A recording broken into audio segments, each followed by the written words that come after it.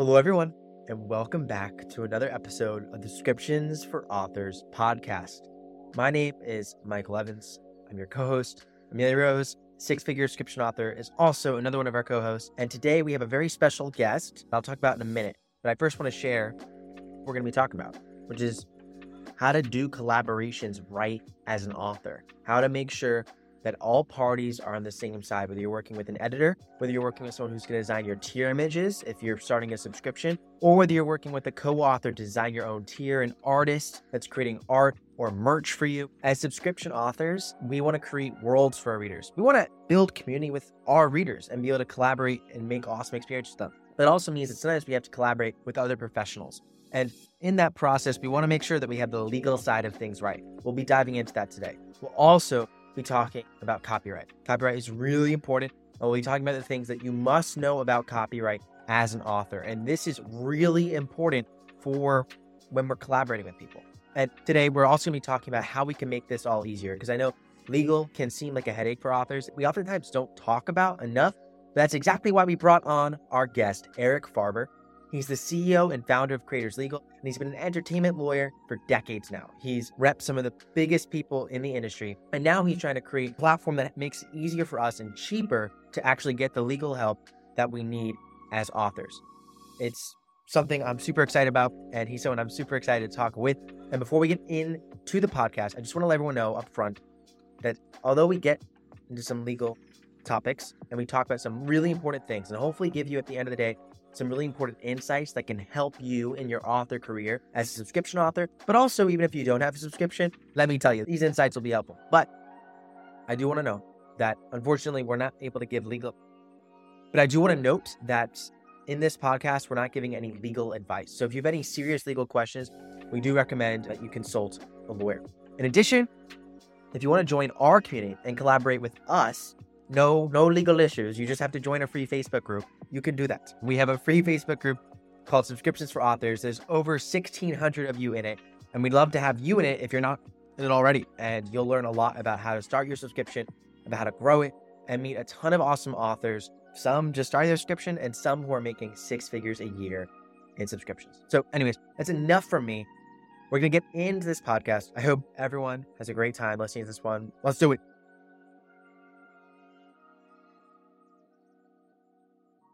Eric, I just want to start with chatting with you about what are the areas when it comes to the legal side of being an author, of being anything in this new world that we call making a living on the internet. What are the legal sides of this that you see people overlook the most, that we should be looking at? I think it's copyright is first, right? People ignore the copyright very often, and people need to understand what it is to have a chain of title in the work that they produce. So if you're producing formal work, and even as this kind of informal work, you've got to think about the copyright issue and the chain of title issue. What does that mean? That means if you have people that collaborate into the work that the end work that you produce, if you do not have them on some sort of contract, like a work for hire contract, then they have an ownership interest in the copyright of that work. I create a film, I create a book, I go and hire an editor, I go and hire a scriptwriter, I go and hire somebody to work craft and serve food. Anybody who touches in any manner the result of the end work is going to have a copyright interest. And what a lot of people don't do is get stuff signed off prior to start working on it that contains a transfer of all ownership rights. And I always use this as an easy example. I represented an extreme athlete for many years, and I was actually a producing partner with him as well. We produced several shows together. He would use these cameramen to film him as he was flying through the air in his squirrel suit. And he had hundreds of hours of footage of this stuff. And this stuff is the type of stuff you go to a bar and you see it broadcasting.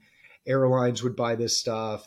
Lots of different places to do these outlets. And the issue was, and it became a very big issue, was he didn't actually have the cameraman sign off on the ownership. And at one point, so there's a lot of footage that was sitting out there that was just became unusable because he couldn't distribute it. He couldn't prove his chain of title of the work.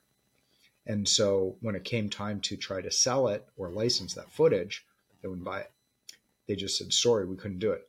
I was just going to say that's very scary to think about how quick that can turn around on you if you don't have the right paperwork. The big issue was that we had a company that was ready to buy it or license it for some pretty big bucks, actually. And and as we were in the process of getting this done, the cameraman met with an accident, as a lot of extreme athletes do, and his widow wouldn't sign off. It's Murphy's Law and all of this stuff, right? So it's, if you think it won't happen, it will happen. And I love the old, oh, I've known that guy forever, there won't be any problem. Okay, you take that chance. But you can't claim an entire piece of copyright if you don't have all the signatures. And work for hires can't be verbal. They have to be written. And they have to be signed off on. And until you do that, you're not going to have all the copyright. And that's going to impede your ability to monetize. And yeah. And that's what it is. That's why we actually built Creators Legal in that very specific way. So you would have all of the documents you needed in one spot. This isn't even about registering a copyright. You can always register a copyright. Registration of a copyright is about copyright enforcement. So I have a question. Do you suggest that authors register their copyright once they've written their book or before they publish it? Sure. Yeah. It's very easy to do that. I think it's $35. I haven't registered a copyright in years, but it's pretty simple stuff. And books are one of those things. The copyright is very interesting because it's not about an idea. You can't copyright an idea. A lot of people say you can't copyright a script. I think a lot of people send them in and do it anyway. But you can't copyright a script because a script is just an idea. It's the expression of the idea. It's the play. It's the movie. It's the actual song recording. Those are copyrightable things. So once you've got that book, and I would bet that my publisher of my book registered the copyright. I don't recall that I did, but if somebody wants to go, and it is about copying. We don't think about this in these kind of terms. We think of copyright infringement and copyright issues more in the scale of that somebody took a portion of it. Somebody created a new script that's really similar to the one that I wrote. But that's not really copying. When I worked for the Tupac estate, I worked for the Tupac estate for 18 years, and Biggie, and you name it. That stuff was about actual copying. Somebody took a song and copied it and put a portion of that into their song. Somebody took the album and made bootlegs of the actual music. That's what you have to think about. That's where you start with copyright, right? I own that recording. I own those lyrics. I own that underlying music. In books, it's the same thing, right? So I own that book. I own all the words on the pages that make up that book. And then somebody took pages of that and put it into their book. Somebody took pages of that. Or it's a really famous book. Take the most famous books you can think of, right? Before the copyright expires. Take Moby Dick and pretend the copyright still exists. And you literally send it to a printer and say, reprint this for me. I'm going to go sell it on the street corners. I'm going to go sell it to other people. That's the origin you have to think about when it comes to copyright. Then put all that stuff aside and start talking about creating a new book out of the same characters. You've taken Captain Ahab and put him in a different situation. And I think you start moving into fan fiction at that point, right? Yeah. Yeah. Yeah. There's a lot of rich stuff to dive into here. The first big question I have is around, what if I'm working with an author and collaborating on something? How does copyright work in that situation? Absolutely. Yeah. Take hip hop, for instance. You can have 16 people, right? There's so many people actually collaborate on that song, or just a big band, right? But yes, you are now into the collaboration, and there would be a joint work unless they to a company that they may own together, two authors that they may own together. Now, where you get into the difficulty of these things is that when you have joint ownership, one person can actually license that out without the authorization or the sign off from the other joint owner. If you're licensing it out for less than all, meaning that I say to Amazon, you get an exclusive to distribute my book. If you've got two people involved and it is an exclusive license, then both people have to sign off. If it's a non-exclusive license, then one author can sign off. One joint owner can sign off, and you don't need the other person's permission. So it's really important to think about the collaboration agreement that you actually create with somebody. Yeah, no, that's really an important point. And I'll just say that we definitely share this in the introduction, but nothing we share on this podcast is legal advice. So we definitely recommend people consult their own resources, and we can talk even a bit more in the end about specific tools that maybe people can utilize to help through some things like this. But when it comes to fan fiction, this sort of derivative works, what I'm curious about is if I'm an author who has fans, which we talk to many authors who are building communities of their fans, it can be like useful to encourage them to express themselves in the community. Potentially that might mean drawing things like fan art, might even mean creating fan fiction to a certain extent. And many authors who come from the traditional publishing world, they're told like, do not encourage fan fiction, cut it off, basically. But a lot of authors who are coming from the indie publishing world may have one day already have written fan fiction in the past, maybe coming on platforms where fan fiction is actually popular to read, not to monetize, of course.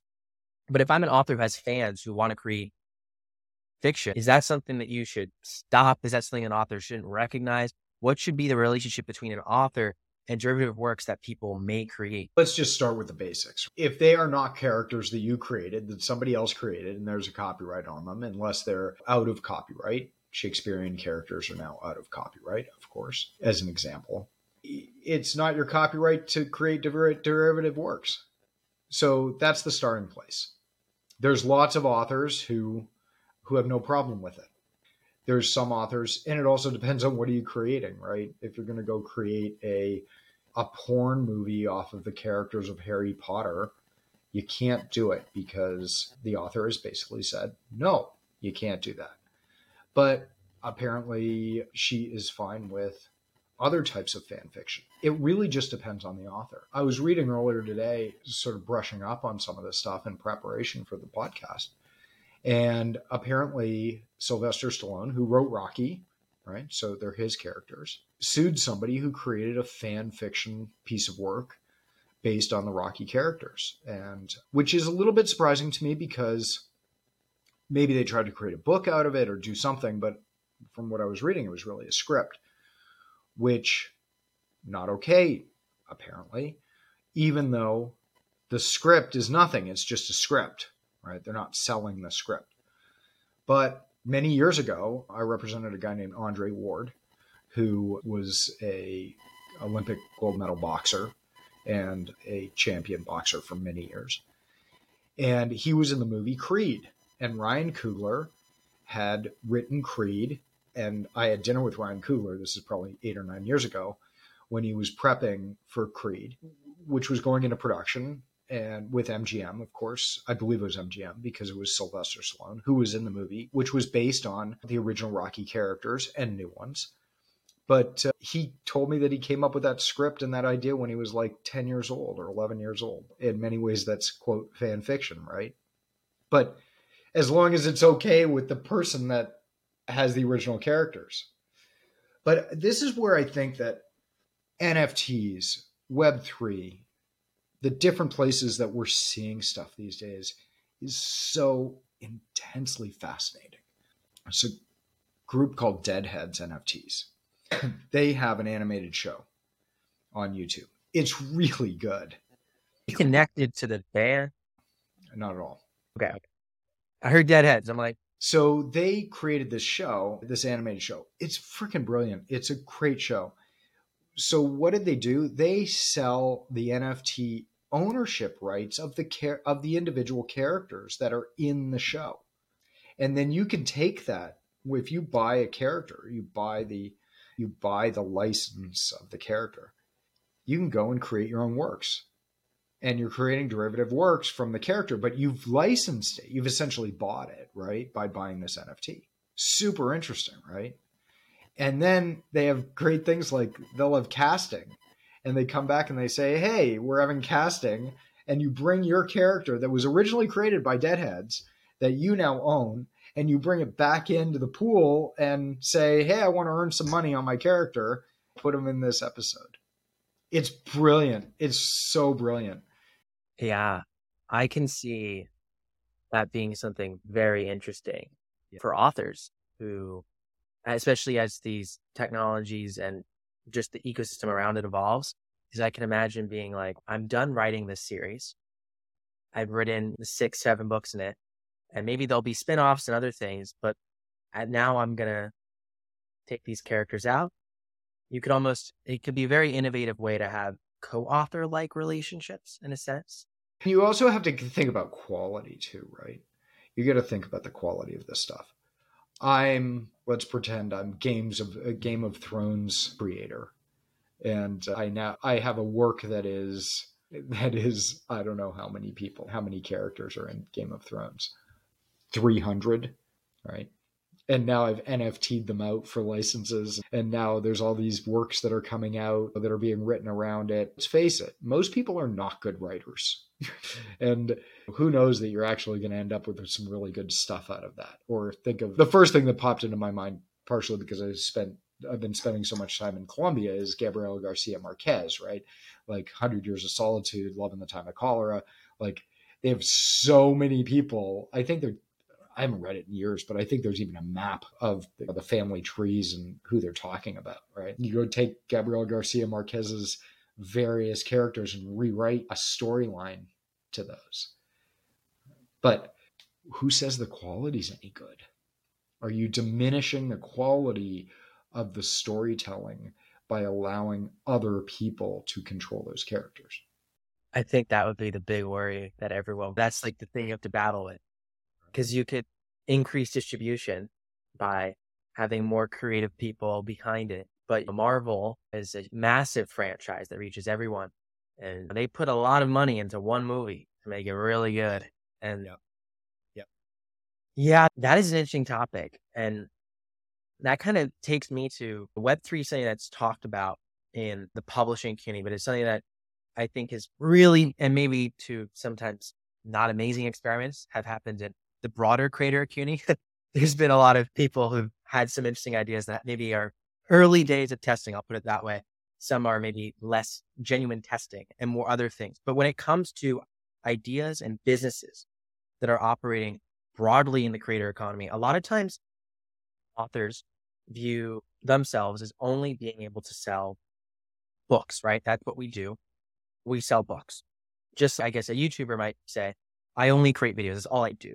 Yet a lot of times creator businesses, their IP is one part of the business. And I'm curious, both from observing the broader creator world, but also your time in the entertainment world as a lawyer working for top creative people.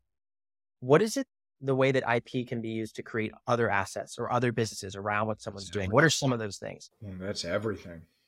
It doesn't matter what you do, right? Whether you're a business person, whether you're truly an artist, you've got to have range. You've got to have range in what you do, right? So it's not just about writing books. Somebody who says, I can only write books is not a writer. They may, but my guess is that they have an ability to write screenplays. They have an ability to write plays. They have an ability to write articles and journalism and blogging and marketing copy, whatever it is. But what I saw was that the talented people had great, amazing range. And especially classically trained. They probably ended up in some performing arts high school where they learned how to play the piano and tap dance too, right? And then they end up on the stage as a comedian. They are drawn into whatever their core passion is. What are some of the other things? We're living in a time when I have a good friend who is a writer, a fairly famous writer, Laura Albert, who went by the pen name JT Leroy and wrote some fairly famous books. And she does podcasting, and she goes out and does modeling stuff, and she writes tons of articles and for various magazines. And you got to be all in, right? There's no such thing as dipping your toe in. I think I'm probably a good example of that, right? I wrote a book that came out at the beginning of the pandemic, and I was going on this speaking stuff to go promote it, and all of that stuff got canceled. It literally came out in March of, I think it was the last week of February, right? I moved on to other stuff, and the publisher said, "Are you going to write a second one?" I said, "No freaking way. This was way too much work for me, and I've got other things that I'm doing." No, I'm not a full-time writer in any sense of the word. Full-time people, if that's what they want to do and that's how they want to make their living, that's what they have to do. They have to write. A writer writes. A painter paints. This is about going all in. In today's day and age, with what's going on in different areas that creative people can get discovered, different ways that stories are able to be produced in the world, what are some of the things that you're looking forward to in this changing? I heard before this call, you called it the passion economy. I'm just curious what you're looking forward to and how this space has evolved, because whether it's publishing or video making, this is unbelievably changed in the last 20 years. And what are you looking forward to when you see the next 10? I've got to tell you, I'm just looking forward to seeing how it evolves. I'm not going to say that I'm a futurist. In running my business, I like to say that I can see around corners a few months in advance. But I don't know all the things that are going to happen. I think it'd be really difficult to know. I think that there are amazing things coming down the pike. Right? ChatGPT is the game changer that we've seen. It's clearly showing us that the future is here.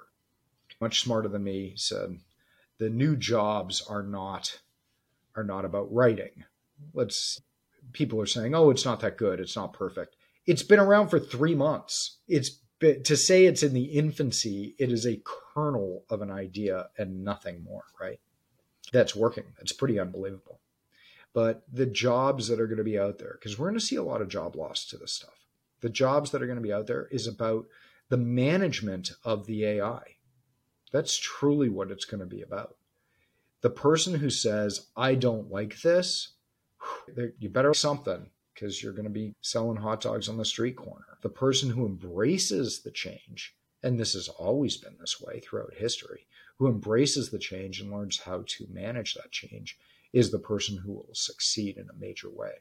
I heard a long time ago, years ago, somebody said the factory of the future is one man and one dog. And the man is there to reset the power in case it goes out, to get the robots to keep working, and the dog is there to make sure they don't touch anything else. I think there's a really interesting thread you're pulling at here, which is that before the rise of the passion economy, as authors, we only had publishers, really, that we could realistically make a living through.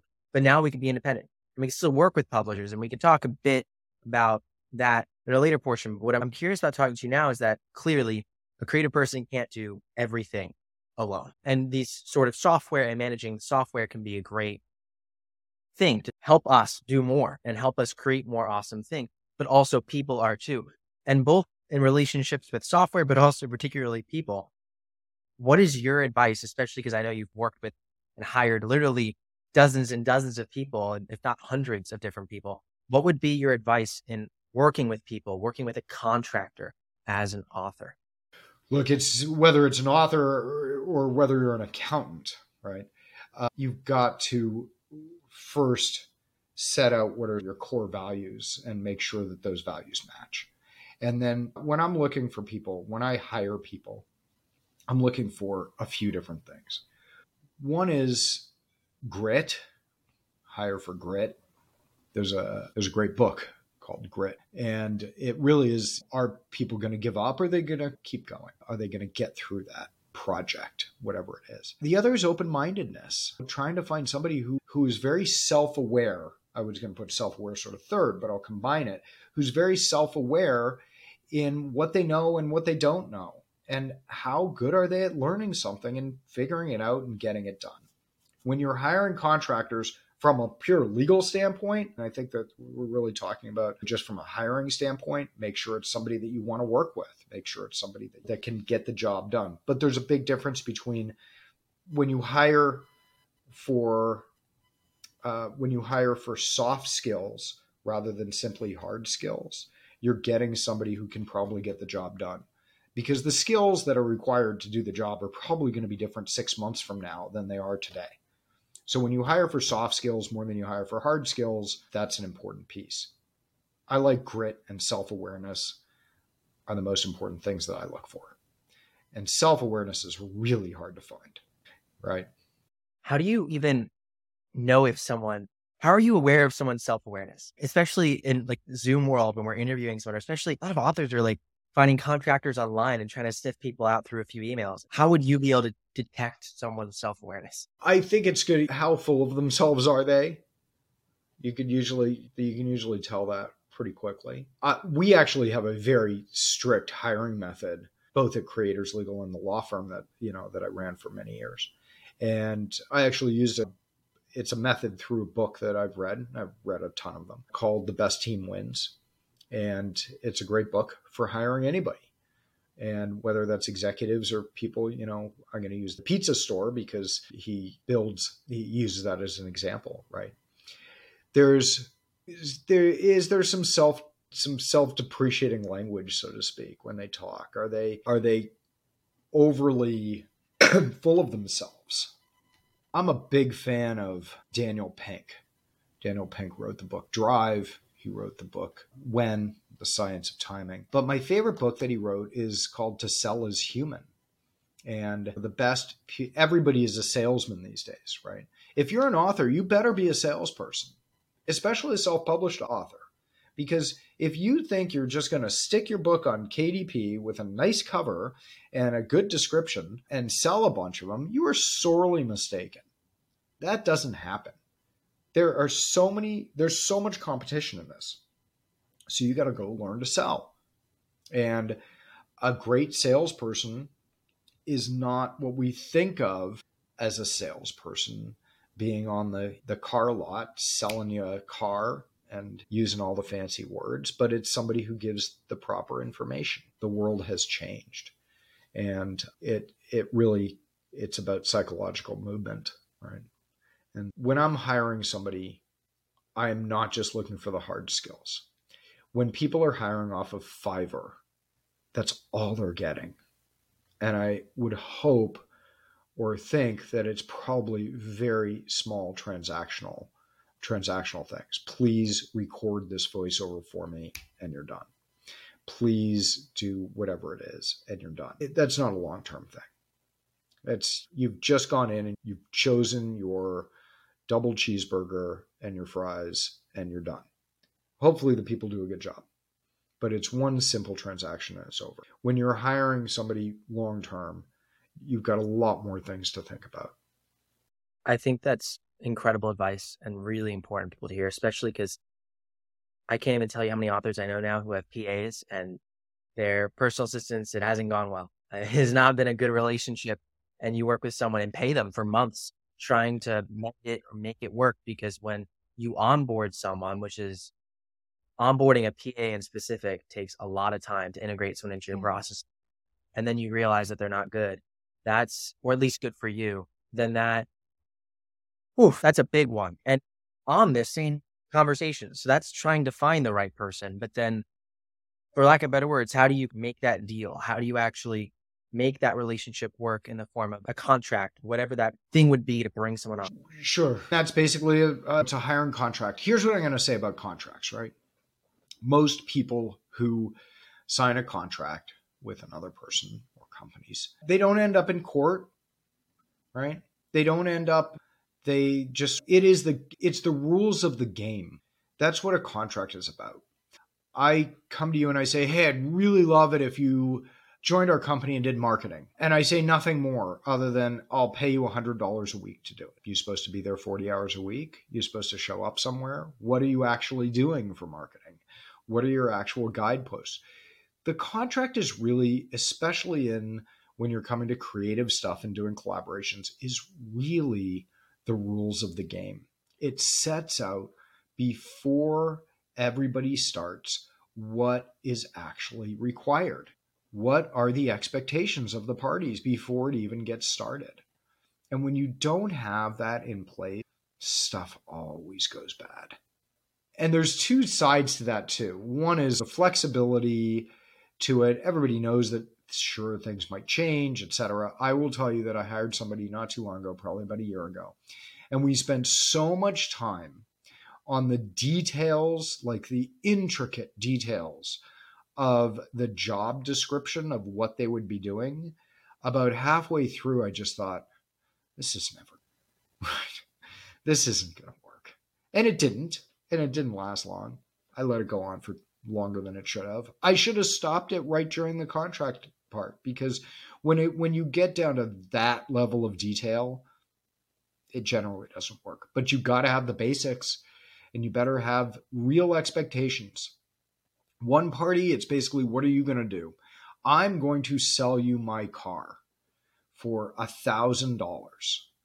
And the other person comes and says, great, I'm going to buy your car for $1,000. And they think they're getting the late model Mercedes, and you really had an old broken down 1972 Toyota in the backyard. And when they show up to pick up the car, they say, I hope you brought your tow truck.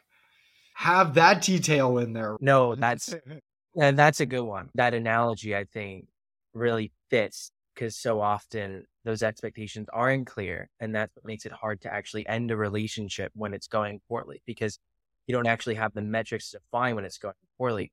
And on this, what I'm curious about is an author's first instinct when they want to make a contract. In fact, even my first instinct is, first of all, that's way too much work. So maybe I'm just not going to do it. And second of all, okay, maybe I have to do this, but that sounds really expensive. So talk to me about this. How can you have a contract that isn't going to break the bank? Basic contract stuff. Obviously, I started Creators Legal because I saw the need. Most people aren't going to pick up the phone and call a lawyer because they're so expensive. And most of those contracts are just not necessary, right? To have some really expensive contract.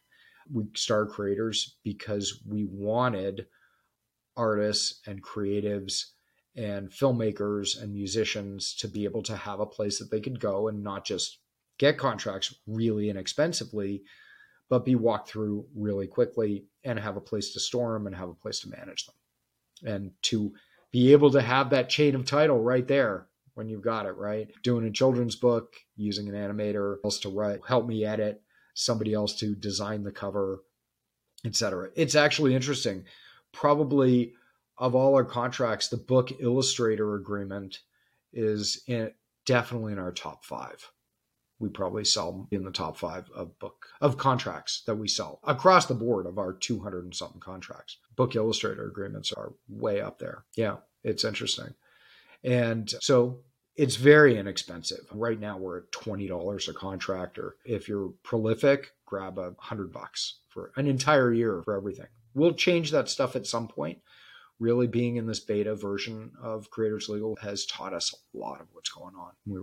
It's very interesting. In fact, we just started because we have thousands of people in our system now. And so we just put out a creator economy survey. So we're just starting to get the results back.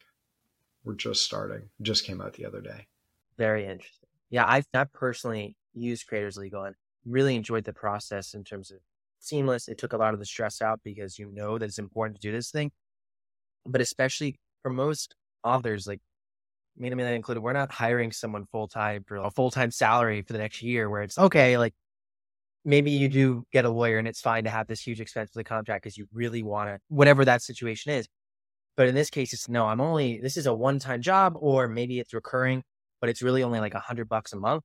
So spending like hundreds of dollars up front on a contract doesn't economically make sense. And the time too, because the stress of being like, okay, I already barely have time. Why am I going to spend 5 hours trying to get the contract right? Like that sounds bad. So I really appreciated your service. And it's why I appreciate you having your friendship and knowing about it now for over a year, which is really cool to see it grow and evolve. And I'm curious for you, what you see with Creators Legal, having that kind of maybe broader view of additional legal and or problems that you might think you'd be interested in solving for creators, or that authors and creative people specifically have. I don't know if there's something else that you're like thinking about with Creators Legal. I think about this stuff all day long. What do creators need? What I look at it from is trying to anticipate some of the stuff that's coming out. And we designed ourselves for speed because this is a huge pain point with creators. One, they don't know what they're looking for. And so they're heading to Google, trying to find whatever. They're not going to pick up a phone for a lawyer. You said you're going to pay $1,200 for somebody for an entire year of work, $100 a month to do very specific things. Nobody's looking to spend $1,500 with a lawyer. The average contract in America is $6,900 with a lawyer. $6,900 from start to finish. The average is the dog center. That's right. I know. The average lawyer in America is charging like $375 an hour. That's not somebody who specializes in any kind of creative work. You start getting into that stuff, you're getting into the $500, $750s. I was $700 an hour. And that was the last time I did that stuff was like 10 years ago. 10 years ago. A really good entertainment lawyer is going to be $1,500 an hour. So $1,200. Let's be around there. That's why for us, what am I seeing? I'm seeing this need that people need this stuff and they skip it because one, they don't trust what they're finding on the internet and they don't want to pick up the phone and spend that kind of money to go to a lawyer. I see the need for this stuff growing more and more because the passion economy is about these general collaborations. And I think one of the things that we've seen over the last 20 years in the advent, we're talking even before, and you, Michael, you and I talk all the time, right, about various stuff. We've seen the evolution of technology to be able to be able to author a book from home easily. You're no longer on your Selectric typewriter, right? Your IBM. You can create music straight from your computer. You could do so many things and don't need to be in a big studio. And the quality of this stuff, what kind of microphone are you using? It's one of the Blues, right? Yeah. I have a professional grade Yeti sitting over on my shelf right there. This I paid $14 for in Colombia. Wow. Oh my gosh. Okay. And my podcast editor said, much better than the Yeti. Wow. Wow. Yeah. Okay. So it doesn't even have a name on it. Like off the shelf at the electronics store by my gym down in Medellin. And so it's really funny, right? But the tools have come down in price so much that it allows us to be creative. You're using Riverside, right? We're going to plug all these different things, right? You're using Riverside. You on the free or paid version? We're on the paid version, I believe. It's $20 a month. I'm actually sharing it with someone where we're paying like $70 for the year to access it. Because we got an education plan and then we shared it with someone. Yeah. I'm like, sorry, Riverside. Sorry. I'm like $20 or $40 a month for the car stuff. Okay. Use Descript. Yeah, I pay $5 a month. $5 a month. You bought, let's say you didn't go out and buy the Blue Ice Ball. You bought the $14 microphone from Columbia that works better than the Blue Ice Ball. This was like $45 and I bought it 5 years ago. All right. Well, $45. But that's still, you bought it 5 years ago. I know you were working fast food, weren't you? For a bit, I was working like same pay rate. It was right. Full towel boy. Okay. All right. Okay. So that cost you a couple of days of work. Cost me about 6 hours of work after Okay. taxes. Okay. All right. Got it. Okay. This thing was still only $14. I've got the ring light, which I've got so many different versions of lights. I bought so many different things. And at the end of the day, I always end up with a basic ring light. But that was $15 on Amazon. That's crazy. That's crazy. And with editing software, this is happening too. Like for authors who are not using software like Grammarly or Pro Writing Aid, like this is just editing software. Free. Grammarly is free. And then for Writing Aid, if you use it, the paid version that you can get like lifetime access to is $400 and like a year is $100 or $100. Grammarly's free. Yes, you can get it, right? You can get that stuff, right? But the point of this is cameras are available cheap. Microphones, software, all this stuff is so affordable where when I was in high school, when I was in college, this wasn't cheap, right? This was still, if you were going to make an independent movie, you can make an independent movie on your iPhone. And people have done it. Lots of people have done this stuff, right? It's about the creative, the reason that the passion economy, that the creator economy exists is because of two things. One is the cost of the equipment to create has dropped drastically. The other is that we have plenty of places to go distribute it without the need for somebody in the middle to say, okay, you get to distribute. Traditional Hollywood, traditional publishing, it's all still there. Penguin Publishing didn't go out of business as far as Simon & Schuster is still on Fifth Avenue, right? Madison Avenue still exists. Hollywood, Beverly Hills still exists with all the agencies. Oh, they definitely. Here's the differences. You don't necessarily need them. Dave Goggins, one of the highest selling authors out there right now, self-published, right? Colleen Hoover, who is the best-selling fiction author, and pretty much I think the best-selling author in the world by a wide margin the last calendar year, started off in self-publishing and then signed a deal with a traditional publisher. But that was after years of self-publishing success. Probably the only reason was to take some of the pressure off herself or to say, oh, I just don't want to deal with this, with all these various things. I don't think Dave Goggins, I think he published with Scribe his second book. He just had another book come out and I haven't read the book yet, but I met him just before Can't Hurt Me came out. And yeah. And he was speaking at the same conference I was speaking at, and he was really great, but nobody really knew him that well. I think he had been on Joe Rogan at that point. He has a great personality and he's a tough guy and he's really interesting. So Can't Hurt Me did extraordinarily well. And he had lots of action for publishers and he just said, no, why am I going to do this? This brings me to maybe a great way to wrap things up, which is utilizing these creative tools and these new platforms. And what would be your advice specifically to someone who's getting started in fiction? And a lot of times in our podcast, it's very common in this community to spend money on paid advertising to drive discovery. But a lot of times we try and figure out ways you can create things to drive discovery of your content. And I'm curious what your insight would be there to someone, okay, needs to create. You do whatever you can do. If you're, as I like to say, I've got a face made for radio. So podcast is perfect for me.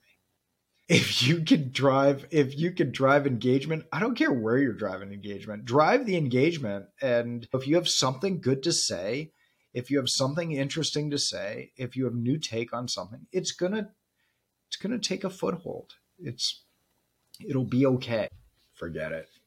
I really like that mindset because oftentimes we're always looking for the perfect platform, the killer strategy. And you're just saying, do something that you like, that you're good at, the passion economy. And as long as you can engage people, there's no magical formula. Yeah. I don't care where you are in your career. Everybody can benefit from reading Ryan Holiday's book, The Perennial Seller. Everybody.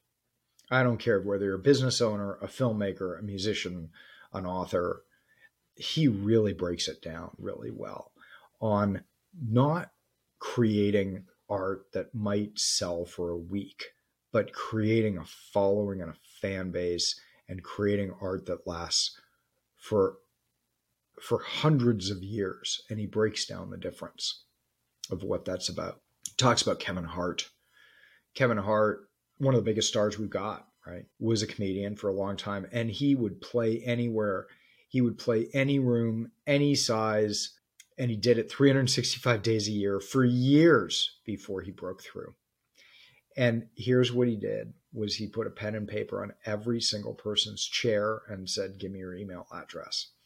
And by the time he got famous, he had some email list that was an insane number of people.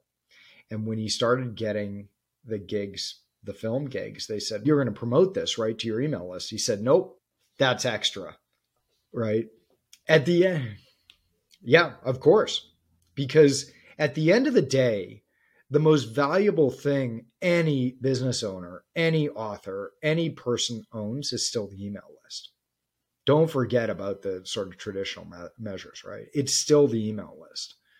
I only subscribed to one person's content, pay extra paid content. His name is Peter Attia. He's a longevity doctor and out of Texas. It's very interesting stuff. And I subscribe. He has a podcast called The Drive, but he does quite a bit of writing as well. In fact, he's got a longevity book that's coming out soon. But when you look at this stuff from the standpoint of what sells, what is a perennial seller? I love this book, the Ryan Holiday's book, and I've read all of his books. He's one of my absolute favorite authors. But Perennial Seller stuck with me in a way that no other book did that he wrote, because it reminded us of things like the Zildjian cymbals, right? That most bands, almost every band uses, any professional drummer uses Zildjian cymbals. That company started during the Ottoman Empire. They made gongs. Okay. Oh my gosh. Okay. And around. Like, this isn't, they've been around 100 years. They've been around since the Ottoman Empire, right? Like, he talks about Iron Maiden, which is his favorite band. Iron Maiden has been selling albums forever and for decades. And it's something like maybe one of their songs has gotten any airplay on a radio. I learned about the Kevin Hart thing through that book. But the other thing is, I know so many authors that just kick the shit out, and without the struggle. It's quantity over quality. Most people aren't good enough to do that. I toiled on my book for 2 years, rewriting every word, like thinking about it in ways that, is this the right word? And maybe I tried too hard, but you can't. I think about something like, and he talks about this, Jerry Seinfeld worked on one joke for 7 years. It was 2 sentences, but he worked on it for 7 years. What makes the difference between the people who are hacks, the people who simply are putting the stuff out, and the people who are artists? If you're going to put it out, you better put out the best you can put out. And then you can talk about marketing and how to get people to go buy it. Yeah.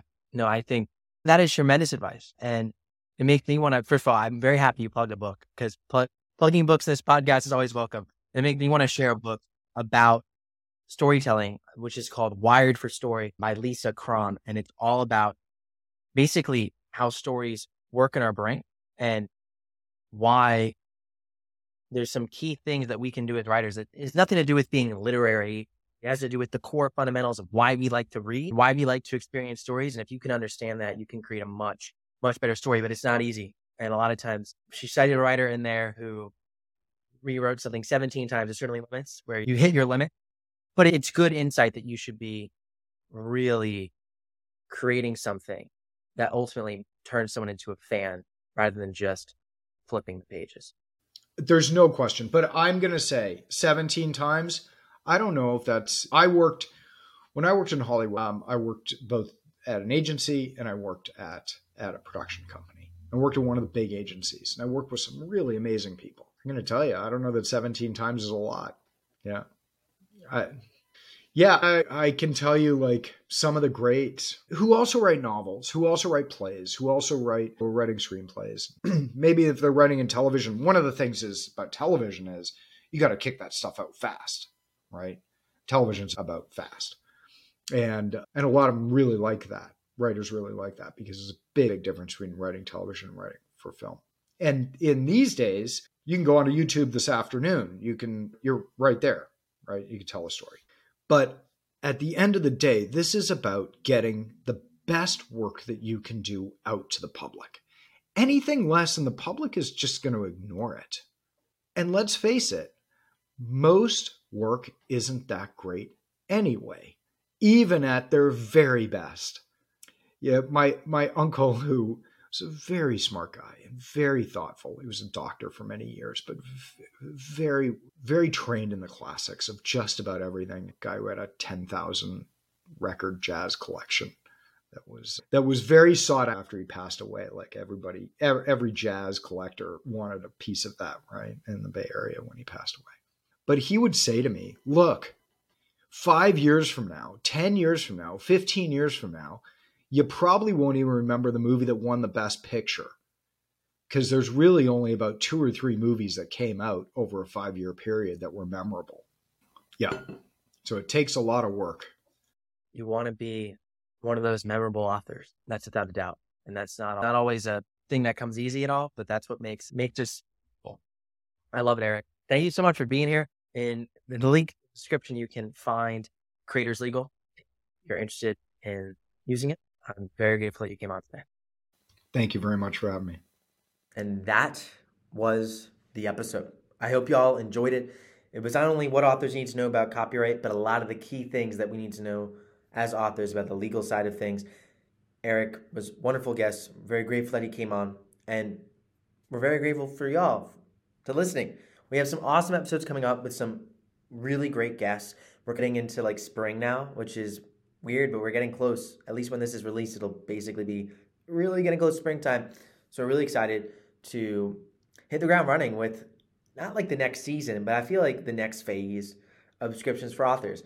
We have some great guests coming up, and we'd love to hear from you what episodes you'd like to hear us talk about. So feel free to reach out to us in email at contact@ream.inc. It's in the description. And also, if you aren't yet a part of the Ream waitlist, you should join it because we're launching to the public in May 7th. I think this is the first time I've ever mentioned it in the podcast. This isn't like the official public announcement of that, but since y'all listen to the end, that's your reward. We're launching to the public on May 7th. We have 2 really big events that month. One of them I can't really talk about yet. The other one I guess I can talk about, but I'll leave y'all in suspense. I'll share that in one of the next few podcast episodes. It'll be really, really fun. So May is a big month for us in Descriptions for Authors. If you're not familiar with Ream, is a subscription platform by fiction authors for fiction authors. We already have hundreds of authors on the platform, and we're really excited to hopefully have you on one day soon. So you can check out more about Ream in the link in the description. Otherwise, I hope y'all have an amazing rest of your day. I'm super thankful for you listening. Super grateful for all the support the podcast has had recently. The best way you can support this podcast is share this message with a friend. Share the link to the podcast that you enjoyed with your friends, because we're trying to create a movement in the publishing industry here. Publishing is changing. We all know that. But we have an opportunity as authors to create a future where we have more power, where we have more control over our businesses, and a greater ability to do more awesome things for our readers and prioritize our own wellness. If that doesn't sound awesome, then, well, it sounds awesome to me, which is why I'm sharing it. So I hope if y'all think it's awesome that you want to share and spread the word too, because that's what we're all about here at Descriptions for Authors. Anyways, enough from me. I hope you have an amazing rest of your day. I'll be back soon, but in the meantime, don't forget, storytellers for the world.